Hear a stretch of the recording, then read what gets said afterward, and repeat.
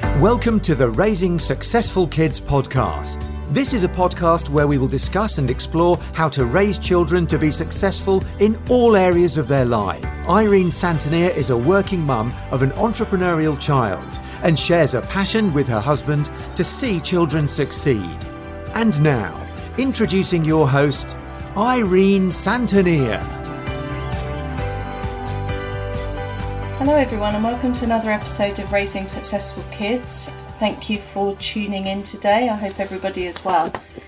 Today I've got in front of me somebody who's got a really lovely rich voice. I know you're going to enjoy listening to his voice. It's Paul Doust, and what is it that you do actually? Would you like to describe what you actually do?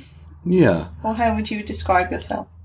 Well, some people think that I teach them to speak in public, Okay. which in principle I do. Mm-hmm. But I always say it's not what people might know as what I'm going to call the me, mo, ma brigade of perhaps what you'd know as elocution in the olden days. Okay. It's much more about reaching people, connecting with them in a very deliberate way. So although it is public speaking, I would describe it more as being present. It's about being present. Okay. And I feel very strongly about it because I remember when, for instance, I was at the Guildhall School of Music and Drama, where I met the very brilliant Patsy Rodenberg, who had a big impact on my life. She's taught all over the place. And before she came along, I used to hear tutors saying things like, oh, this person is very charismatic. Oh, she never will be. Okay. And they would say that.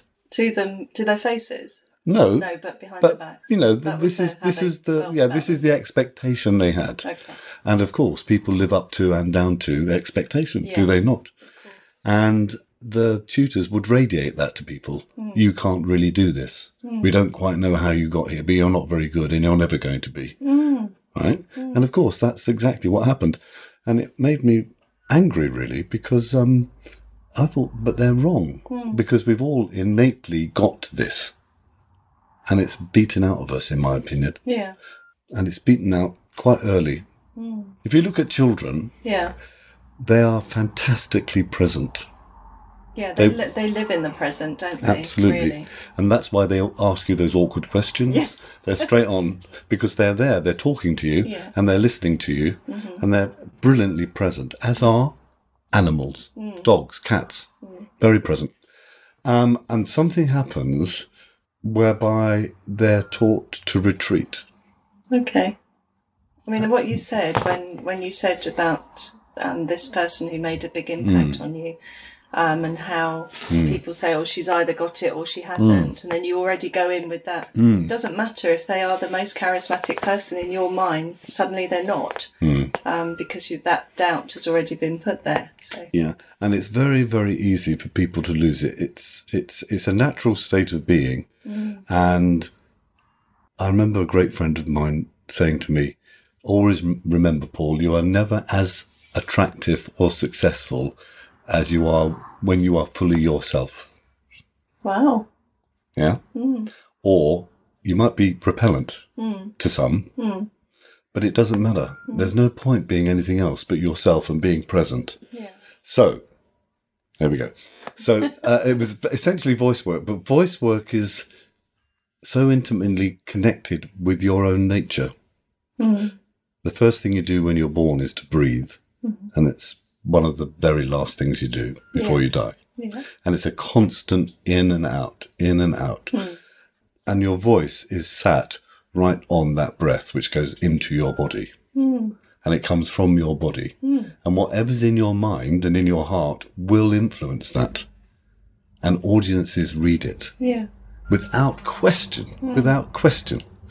So instead of doing me, mo, ma, which really doesn't matter, because if your intention is to communicate, you will. Okay.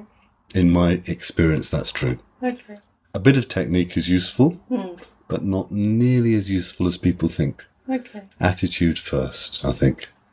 What brought you to being somebody who looks at the way people speak and how they speak and how they can improve, how they deliver their speech?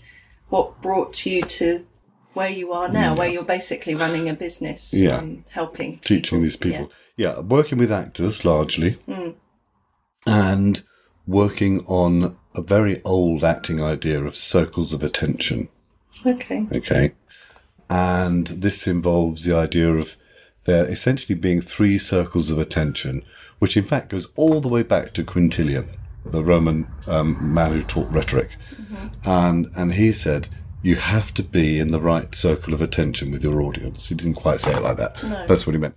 So there's the first circle of attention, which is principally about yourself.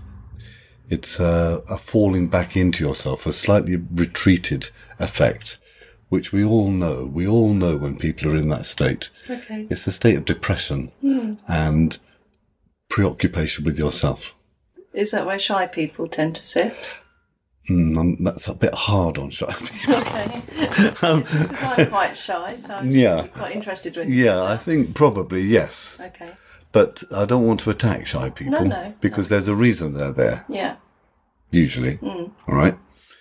And then there's third circle, and it's the circle of aggression and domination and look at me. It's what I call the circle of broadcasting. Okay. Rather than being with. And then there's second circle, which is, I suppose, the golden mean in old-fashioned terms, where you are, as I'm trying to be now with you, simply with someone in a circle that doesn't extend any further than the 2 of you, or the 8 of you, or the 400 of you. Okay, but when you're in a room of people, you're still only focusing on that one person or 2 people.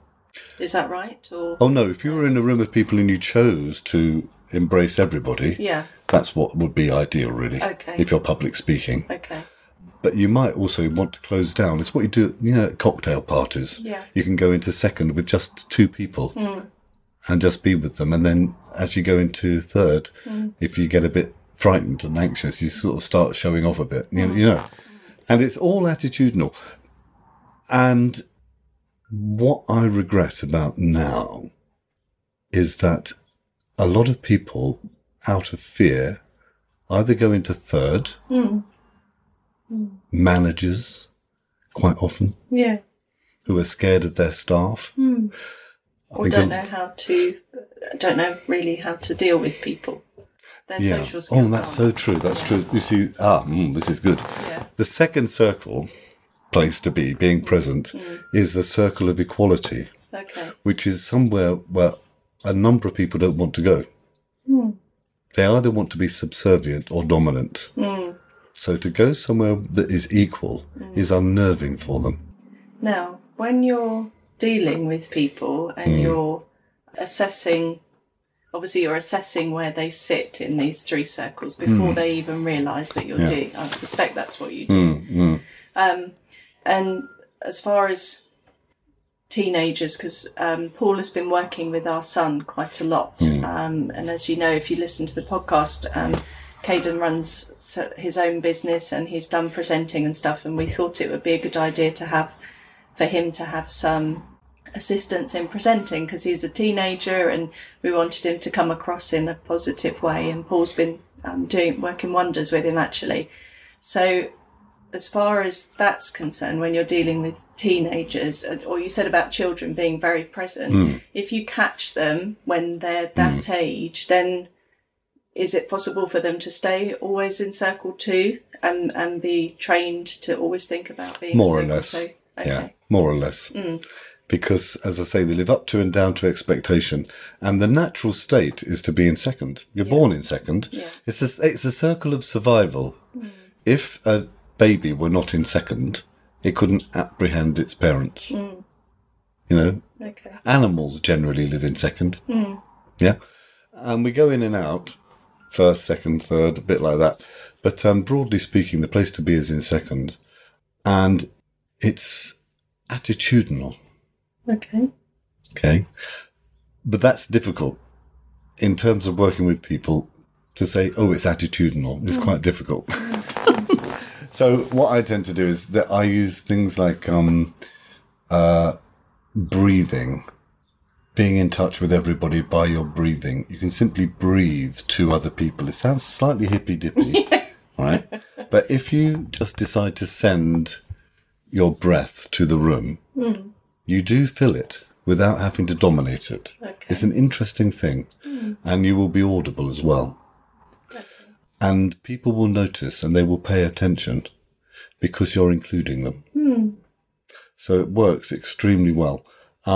Those who habitually occupy first or third, it is tricky, but you have to encourage them to try out second. Yeah, it's breaking habits, isn't it? Which is sometimes challenging wherever you are, but it's challenging sometimes to change habits of a lifetime. Yeah, but once they've done it, it's like they never really want to go back. It's kind of like a one-way valve. They do go back a bit. But interestingly enough, it's not so much the shy and the retreated that are the most difficult. It's the people who have habitually been in third. Oh, okay, the more dominant. Yeah. Because I tell you why. I tell you why I think it is. Third, which is that pushed out energy that saps the room and takes everybody's oxygen away, has the illusion of authority. It appears to be strong. But in fact, I don't think it is. I don't think it gets people to join in. I don't think it invites involvement. And I think it's born of fear, largely. Okay. So to get those people to just try not doing that is tricky. Do you have many people like that come to you wanting help, or do they feel that they're... No. No. Interesting, it's mostly first circle types. Okay. Because they can see the possibility of being different. Yeah. But those in third are often have been there for so long, and also their jobs depend on it. Sometimes their very livelihood, they think, is dependent on this. So they come, and they'll be the ones who want me to do me, mo, ma, and breathing exercises, and the lip, the tongue, all that carry on. And so I just have to do that for a while. Yeah. Like, that's all right. Yeah. And then they get to know me, and I say, do you know what? I've got this other approach, which is more to do with you. Are you interested in trying it? Then they might shift. Okay. Sometimes they won't. No, if it's so ingrained in how they are. Nothing you can do about it. Sometimes they'll just stay there forever and be very lonely. Yeah. So, going back to when you were a teenager, a child, were you always like this? What was the trigger for you to decide that you wanted to help people in this way? Well, I thought there was a great need for people to be able to speak in public. Okay. Right, simple as that. And I went into it thinking, I know, I'll teach them to breathe, I'll teach them to do this, that and the other. But were you an actor? Yeah. I went to theatre school, and I thought that was the answer. Okay, and for a long time I believed that. And as I say, it's got a cosmetic appeal. It seems as if you're doing it well, but it's dead. Yeah, you'd rather have someone who messed up a bit, but they were there with you. They'll forgive that. But if you are simply speaking at people, they will not engage with you. So I worked out finally that this simply wasn't working. It took me a bit of time to really come to it. And I thought, no, there's something else here. Why are these people so charismatic and these people aren't? And I thought it's because they've got respect for the people in the room, and they're willing to not be frightened of them and to be with them fully. Okay. And it's a big ask. Emotionally, it's quite daring. But what happens is if you dare to do it, people will come to you. Okay. I've discovered. Okay. But I don't want it to sound as if it's all just in your head. You know, there are things that I do. Yeah. I do the breathing. Yeah. I do the engaging with your own voice. There are very technical things you can do. So there is technique. Yeah. However, I am of the opinion that some people put technique first, and no end of technique is going to help you unless you're in the right place in your head and your heart. So it's a mindset thing as much. It's an attitude. Yeah. And on that attitude, you can build anything. You can then act, you can deliver a speech, But most importantly, you can simply just be with other people. Yes. Which is the critical thing, which is another thing I feel very strongly about, because I think as a community, as human beings, this ability to be present with another or a group of others is going. Yeah. And I think it's very, very worrying because, and I don't want to sound like a Luddite, I'm not anti-technology in the least, but people get very anxious about people being on their screens. We're always going to damage their eyes or diddly-duddly-da. But my big worry is that they are oddly unable to be with other people. It's very alienating. Yeah, isn't it? and I don't think it was like that when I was younger. People might have been a bit socially clumsy, Yeah. but they could still be with others. Yes. They understood broadly how to do it. I think I'm working with some apprentices at the moment. They've got me in, this college have got me in to make their apprentices able to talk with the employer. Yeah, because they can't just send them a WhatsApp message or whatever. No. And the level of fear they have about just having a conversation. I just think it's astonishing. I find it astounding. I do. Yeah. I really do. Well, no, perhaps I don't, because I've seen so much of it. But I feel for them. And when they start to be able to do it, it changes their lives.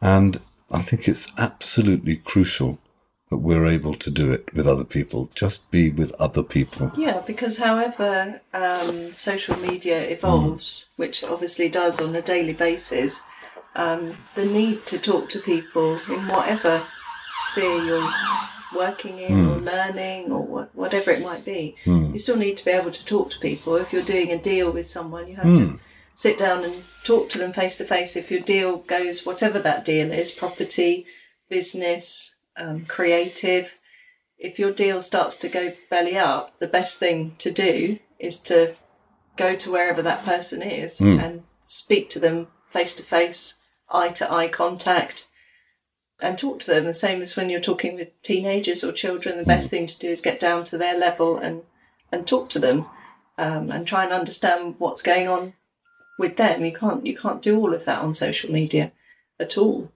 No. But kids that's how they're brought up these days, isn't it?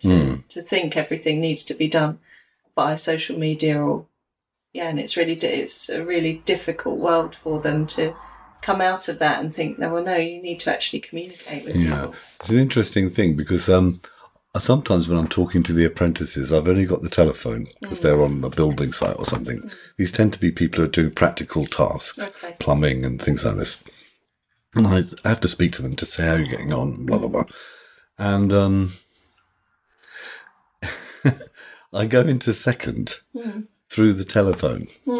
And so I just project myself in my mind. I think, I'm just going to be with you now for however long this is, 15 minutes. It might not be very long. And I talk to them. And of course, and very importantly, you can listen in second as well. Okay. So you listen in second circle with these people. And do you want to explain a little bit how that works? Yeah. It's the same attitudinal thing. Of course, this has nothing to do with your voice, but it is to do with breathing. You send them your attention, right? So you can do it on the phone. You can just send them your attention. And of course, I don't know that anything goes down the phone line, but they can detect in the way you wait that you have an attitude of attention. Okay. Yeah. You're not asking well-framed questions or anything like that. You're just... You might be. Okay. But your attitude will frame those questions and it will cause you to wait for them to speak. Because we're in the circle of equality. You don't come up with the answers. But these young people are so used to being told the answers. So I say, how are you doing? And then I just wait. And then they talk. And I wait a bit longer and they talk a bit more. And they can tell. They can tell because they start laughing because I'm actually listening to them. Yeah. It's an odd experience, but it definitely works. And I remember I was chatting to one the other day.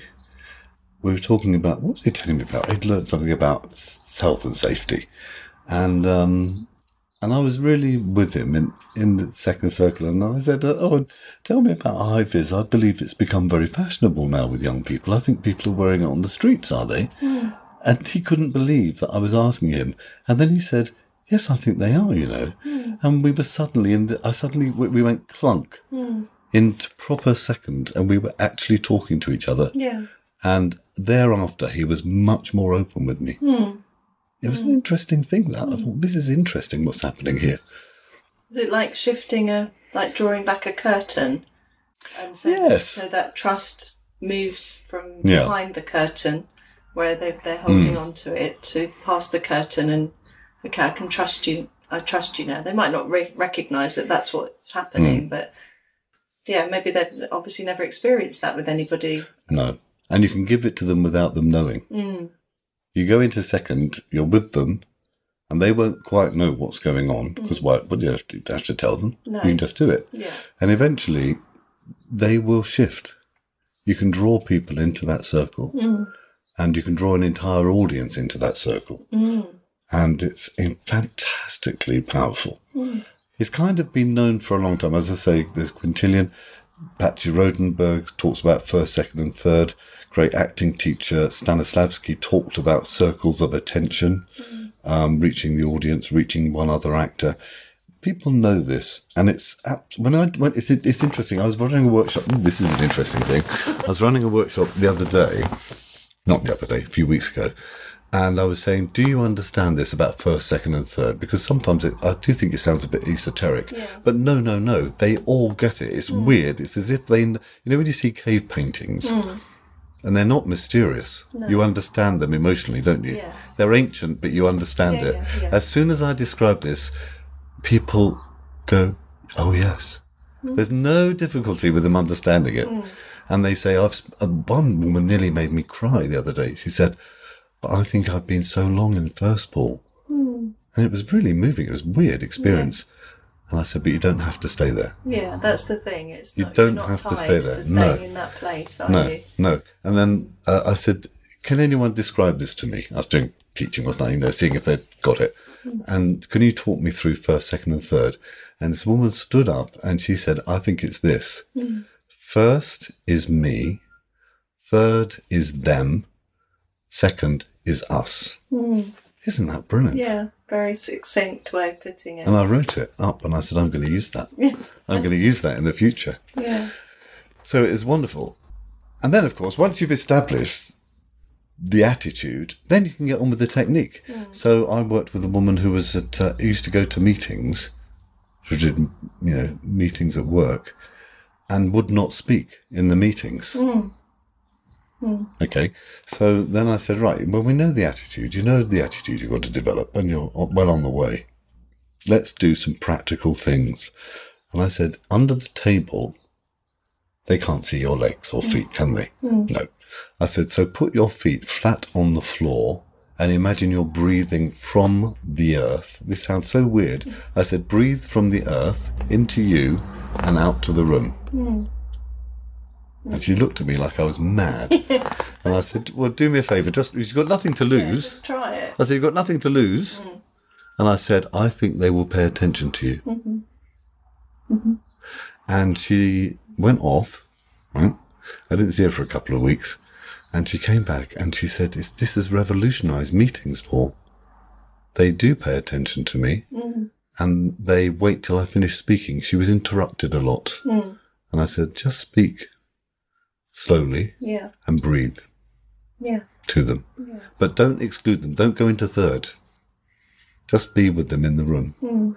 And it really changed her. So those techniques do work. Hard techniques. It's taking away the fear as well, isn't it? Fear of rejection or fear of somebody laughing at you or whatever it might be. And I know you're saying you're working with apprentices and then you started working with teenagers as well. So that's a really good technique to use with them, because they have a big thing about being rejected and fearful of what people are going to say about them. There's not very many teenagers I come across who don't have that idea that they're concerned that people are going to reject them, or they want to be liked in their circle of friends, but outside of that, they're fearful of how they're going to be. Yeah, and see, that ties in very closely with the whole second circle business, in that it links very closely to the idea of unconditional positive regard. You don't make them earn it. Okay. You just give it to them. And they're so shocked, quietly shocked, that they are taken aback, that they don't have to earn this from you. Do you understand what I mean? Yeah, in that there's no... If you're that way with them, there's no... They don't have to pay anything towards you, not physically paying you, obviously, but you're not expecting anything back from them. Yeah. Exactly. And the problem is, well, I'm going to say, it'll be a bit controversial now. The problem with education, in my opinion, is this thing of being constantly measured and constantly told you're not quite good enough. Because even if you're very good, you're still not quite good enough. Yeah. And I think it has a terrible impact on people. Yeah, no, I agree. I absolutely agree. It sends me crazy. So if you say, do you know what, you are good enough. This is it. It's fine. But then how do you encourage them to attain higher? Well, this is what I think happens. I've not done a study on this. It's just what I've experienced. They will tell you. You decide they're good enough, and then they'll go, oh, but how about if I did this? And I said, no, that's a good idea. They'd be even better then, wouldn't you? Yeah. They will do it. But what they don't want to do is have to fight for your approval.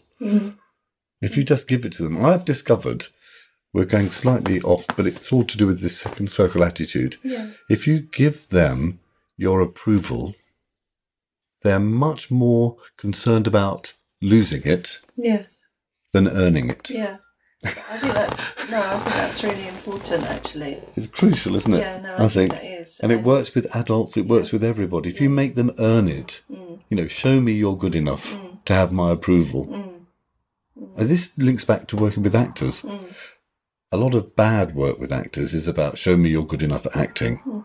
Whereas when I rehearse with them, I say, right, we're going to do this and you're going to do something extraordinary. I don't know what it is yet, but I just know you will because you're that sort of person. And of course they do. Yes. Yeah, it doesn't take much, does it, to encourage somebody to change their attitude a little bit. And then, the whole world opens up to them. Yeah. It doesn't take much. And people seem to lose that. Well, I know people lose that understanding of just that simple switch. And when you're working with kids, teenagers, kids, wherever you're working with them, that idea of, okay, they like, I've got your approval, Paul approves of me as a person, so I'm going to do my very best to meet that approval and to go better. And it's not hard for them to do it then. No.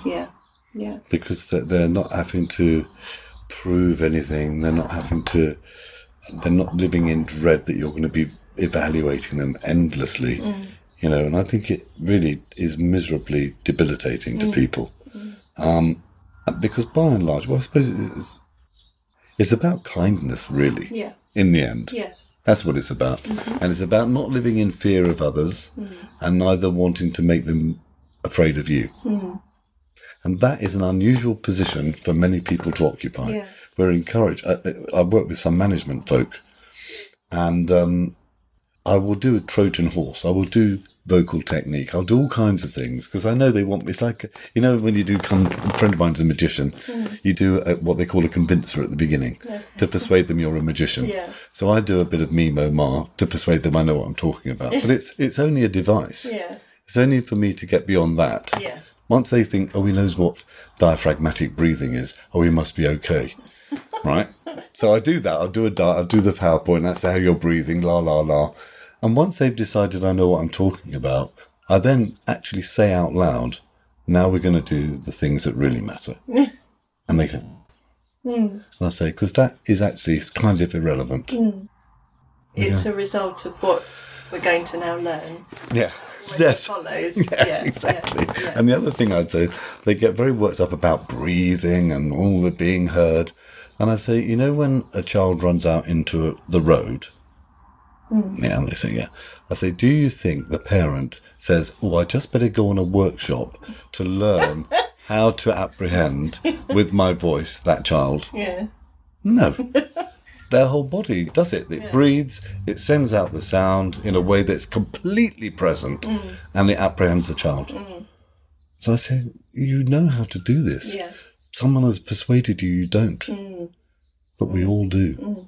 It's interesting you're saying that, because it brings to mind a memory that my brother told me, that he went many years ago when Karen Carpenter, the singer, was alive. And she was singing.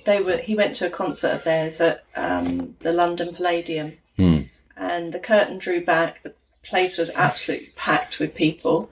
My brother was, I don't know, maybe 10, 15 rows back from the stage. No, more than that, I think, actually. And the curtain drew back, and Karen Carpenter was just standing there on her own. No musicians, the band in the pit weren't playing.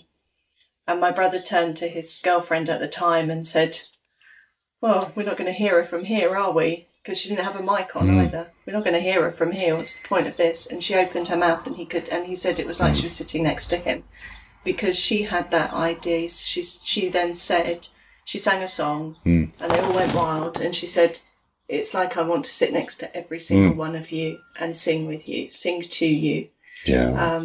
So it's that idea of making them feel wanted, special. And when you're dealing with kids particularly, because obviously this podcast is about kids and teenagers, etc., and making them think and be successful in what they're doing, whatever that is, if they feel that they're being acknowledged, encouraged, then they go on to think successfully. It's part of that mindset growth that becomes part of who they are and whatever they do. Yeah, it's so true. There's two things. I'm talking about Karen Carpenter. Just quickly, Gracie Fields, who is well beyond Karen Carpenter, but people will remember Gracie. Yeah. Some people remember Gracie. They said to her, how do you do it, Gracie? How do you do this? Because, she was the highest paid entertainer in Hollywood, in fact. Can you imagine? In Hollywood for a short while. And she was certainly the greatest top-of-the-bill variety artiste for about a decade. And they said, how do you connect? They didn't say the word connect. How do you do it with this? How do you do it? And this is what she said. Silver threads. From me to each one of them, there's a silver thread. And she was not an educated woman. No. But she completely knew that she had to be in individual contact in a sort of a radial manner with everybody in the room, in the theatre, wherever she was. And I thought that is the most fantastic description of what it's about. So that, in terms of entertainment, that's great. I saw it with Diana Rigg as well. I saw Diana Rigg play Medea. And I thought, I am in the presence of a star. Yeah. This is extraordinary, because she was so there. And I haven't seen it that often. No. Very rarely. Yeah. A lot of actors do a lot of third circle acting. Ooh, look at me doing acting. It's terrible. And then they actually get quite good notices for it. The acting was very good. Anyway, so, but then another thing about young people I've found is that sometimes when I might be working, not with you, I might hasten to add, but with some parents and children, or more actually teachers and children, I've found that inherently the adult will not go into second with the child.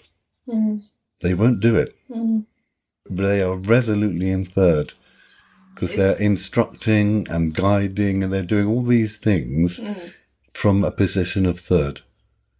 If they would genuinely just go, right, that I'm putting that to one side.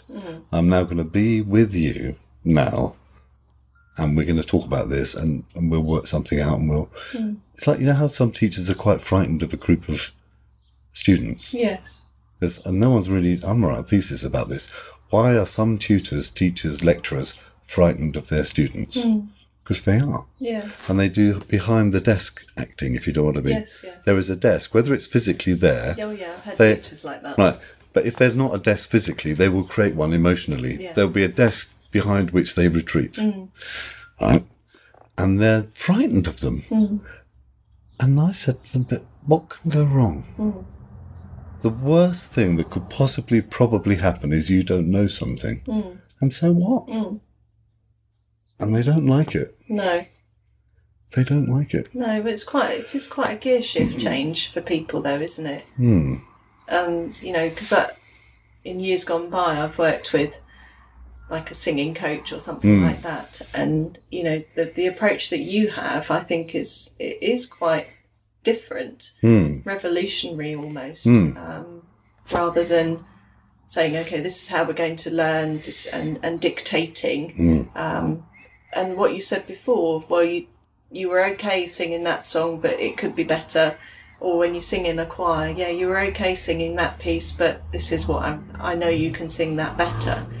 So your idea of this is fantastic, what you've done is fantastic, let's shift it up a gear and let's see what else we can achieve, kind of. That's how I'm understanding it, right? Oh yeah, no, this is do you want to hear another story? This is great. This is from a woman who was an Australian, so she didn't quite understand British rules, right? So she taught us singing, strangely enough, at the Guildhall, and she was naturally very present. She was very, very good. She was always in second with us. We didn't have the feeling that she was deigning to be with the students. She was just there. And she was a sessional tutor, interestingly. She just came in and did a bit and went. So she wasn't involved in the whole thing, the whole politics. And she had this fantastic technique, which was so second and so giving. If you'd been taught singing, did you say? Yeah, you know when they do da da da da da da dum da da da da da da dum da da, right? She'd do all that. Well, I wasn't very good at singing, actually. And I'd be trying my best. But once every few notes, I would hit a note. Yeah. And she would hit the piano and say, "Brilliant, Paul, this is brilliant." She ignored everything else. Isn't that amazing? Yeah. And eventually I joined up all those notes and I could do it. Yeah. She simply, I think there's a place for letting some things wither on the vine. Just let them go. Let them go. And I think particularly when you're dealing with kids and teenagers particularly, that's a real thing to keep in the forefront of your mind when you're dealing with them and coaching them, helping them, whatever it is you're doing, to not continually pounce on absolutely everything that they say or do. Because some things they say to irritate you, some things they don't really understand why they're saying it. They just seem to come out with this stuff. But the art of learning to let some things go and pick up on what's important, what's going to encourage them and help them grow, etc. That's a real skill. And it's about another second circle thing is about patience, as you're describing. It's not all going to happen immediately. No. You just have to wait. Yeah. And sometimes you have to wait for them to come to you. You just have to wait. But it's hard in a world that we live in, which is going at 1,000 miles an hour every minute, kind of idea. It is. Yeah, we want instant gratification, don't we? People have got to achieve instantly. Yeah. But I don't find that, my experience is that's not very productive and it's not long lasting. Again, it's like the superficiality of third circle. It's like if you hothouse people, you might get some kind of a result, but you can only do that for so long. It's counterproductive in the end. Oh, yeah. It doesn't work. And it's this thing about achievement and measuring them all the time. And, oh, dearie me, it kills them off. Well, somebody like Richard Branson, you know, he has this famous quote, and I'm going to probably say it incorrectly, but it's something along the lines of, you know, if you look after your staff, then it's about making your staff feel wanted, and caring for your staff, then they will stay with you, rather than making sure that, I know I've said that completely wrong, but it is about that idea of making people feel special, protected, appreciated. And that's why his business that's why his business goes from strength to strength from day to day, because that's what he does with his staff. He knows it's the same as the guy that ran what's that truck company where they have the names of people on the side of the trucks. You see them all the time, the green ones. But the chap that ran that business, who started that business, he knew every single truck driver in every depot that he had across the UK. And he knew the names of their wives, he knew the names of their kids, and he would go and speak to them and say, you know, Roger, how's your wife Elaine or whatever today?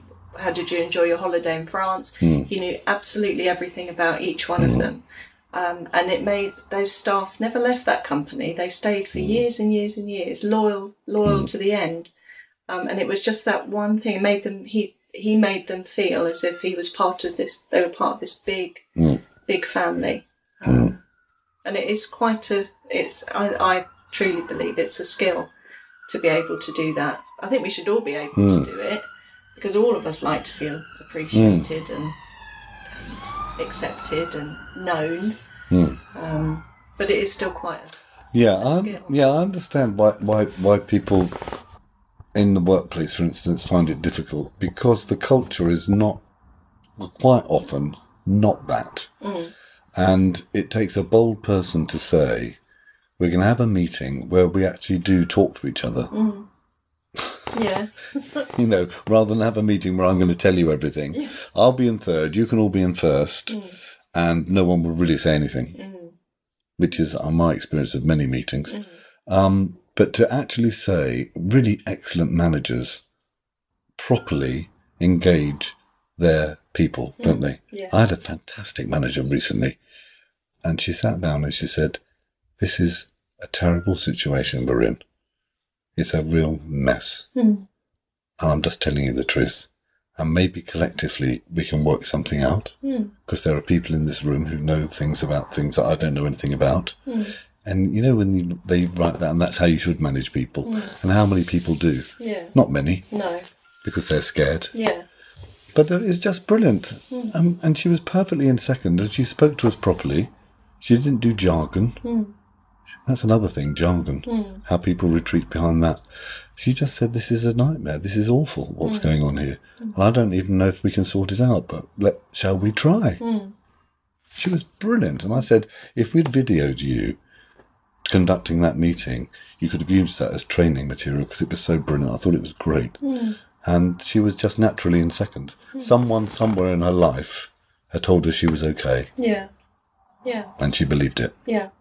So there is an opportunity, obviously, if you've been exposed to one way, to then have a switch, and it's not fixed, is what I'm trying to say. No, because as I say, we're all born in second. We're all born alive to the world and present, and it's in a way it's remembering that and growing it and just deciding to occupy it and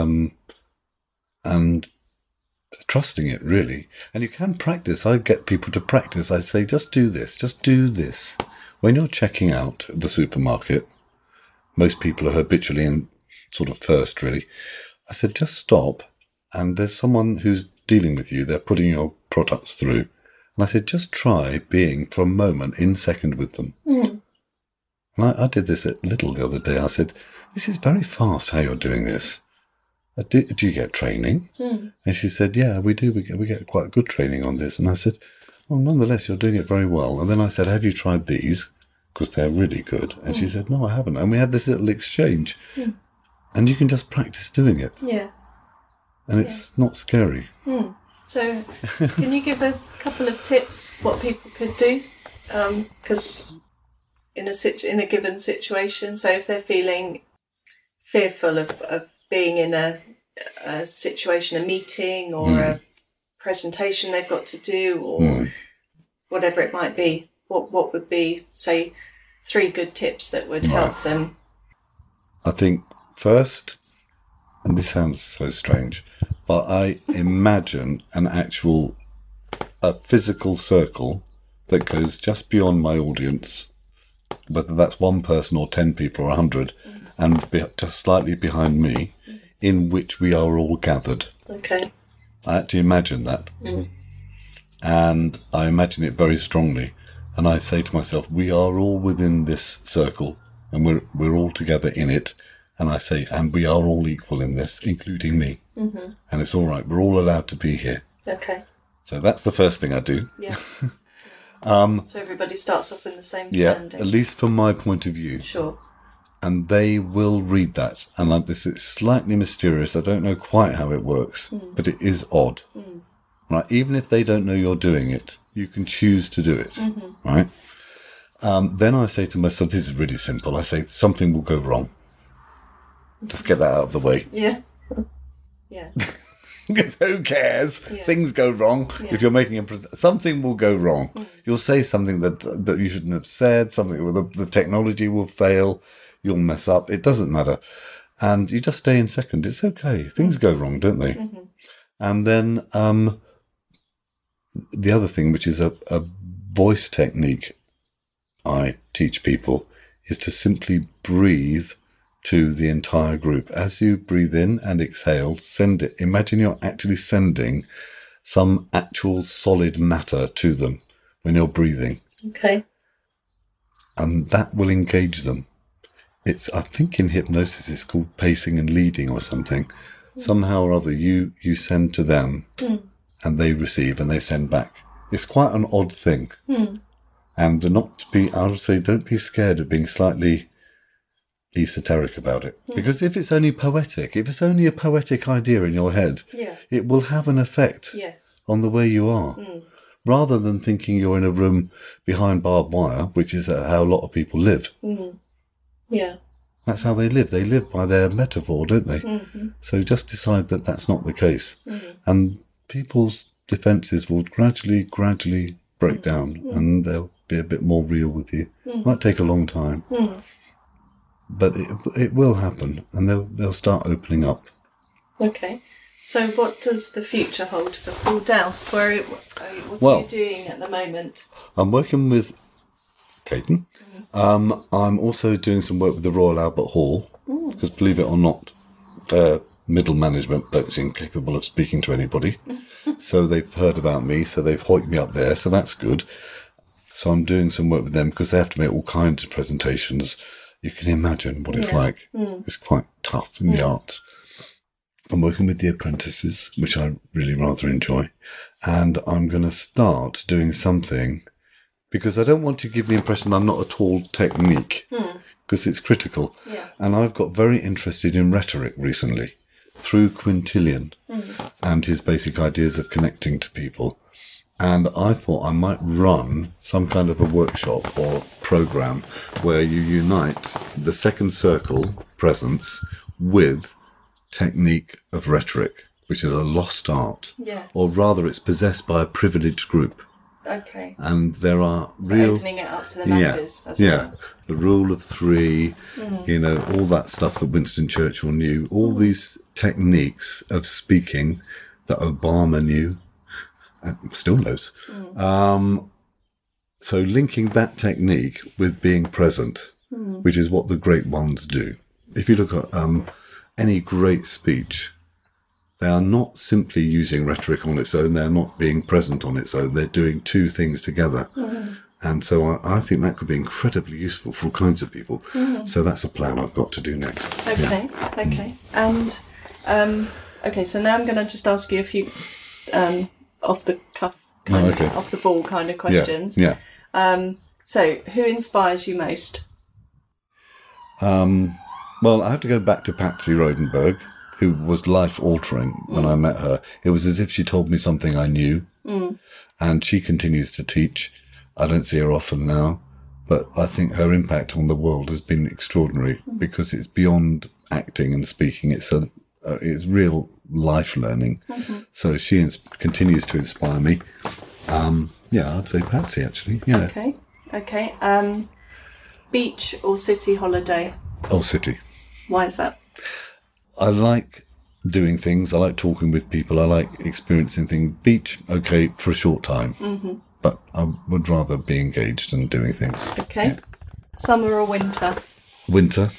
Why would that be?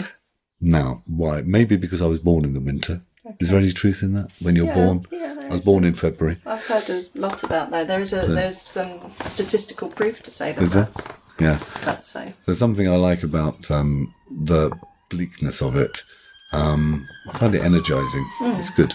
Yeah. Thank you for that. So the podcast is called Raising Successful Kids. So what does raising successful kids mean to you?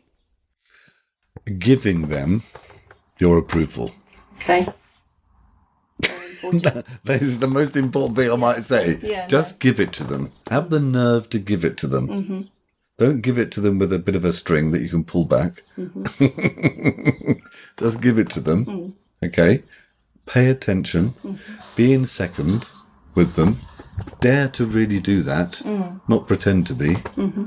From a position of third, masquerading as second. Yeah. Really, really do it. Listen to them and wait. That's fantastic. I don't think I can add actually anything better than that. So how can people find you? Because I know you're not a social media person. No, not really. So there's no point looking on Facebook and Instagram and Twitter. Maybe I should become that. Yeah, because you won't find Paul. But do you have...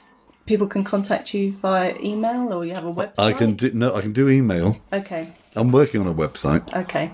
I can do email. Okay. So would you like to give out your email address Yes. if people would like to get in contact with you, or at least maybe make a connection with you somehow? Mm-hmm. We ready? Yeah. Right, it's PDDOU for Sierra, T for Tango, @hotmail.com. So very easy. Very easy. And you're saying you're working at the Royal Albert Hall at the moment and with other people, but you are open to other people to having sessions. We were I just do talking one-to-one. before this started that Paul is feeling a little bit overwhelmed with everything that he's got going on at the moment. But I know from the experience that we've had where he's been working with Caden that he will find time for whoever is interested in working with him. So don't feel that you can't get hold of him, because he will come back to you. Yeah. Thank you so much. It's a pleasure. We've known or had the pleasure of Paul's company for a few months. I think it might be a year. Seriously, a year? I think it might be. Okay. But it feels as if it's longer, and it's been really enlightening listening to you today. And because although you've been working with our son, I didn't really appreciate, what you've been. I've seen the results of what you've done with him, but I didn't appreciate how you get there. So I want to say thank you for that, and thank you for today. Really appreciated you taking the time out of your busy day to come and record the podcast. And I know a lot of people will have appreciated listening to you. So if you have, then please leave a comment on the Facebook page, on the Instagram page. That would be great. And I look forward to delivering another podcast very soon. Thank you very much.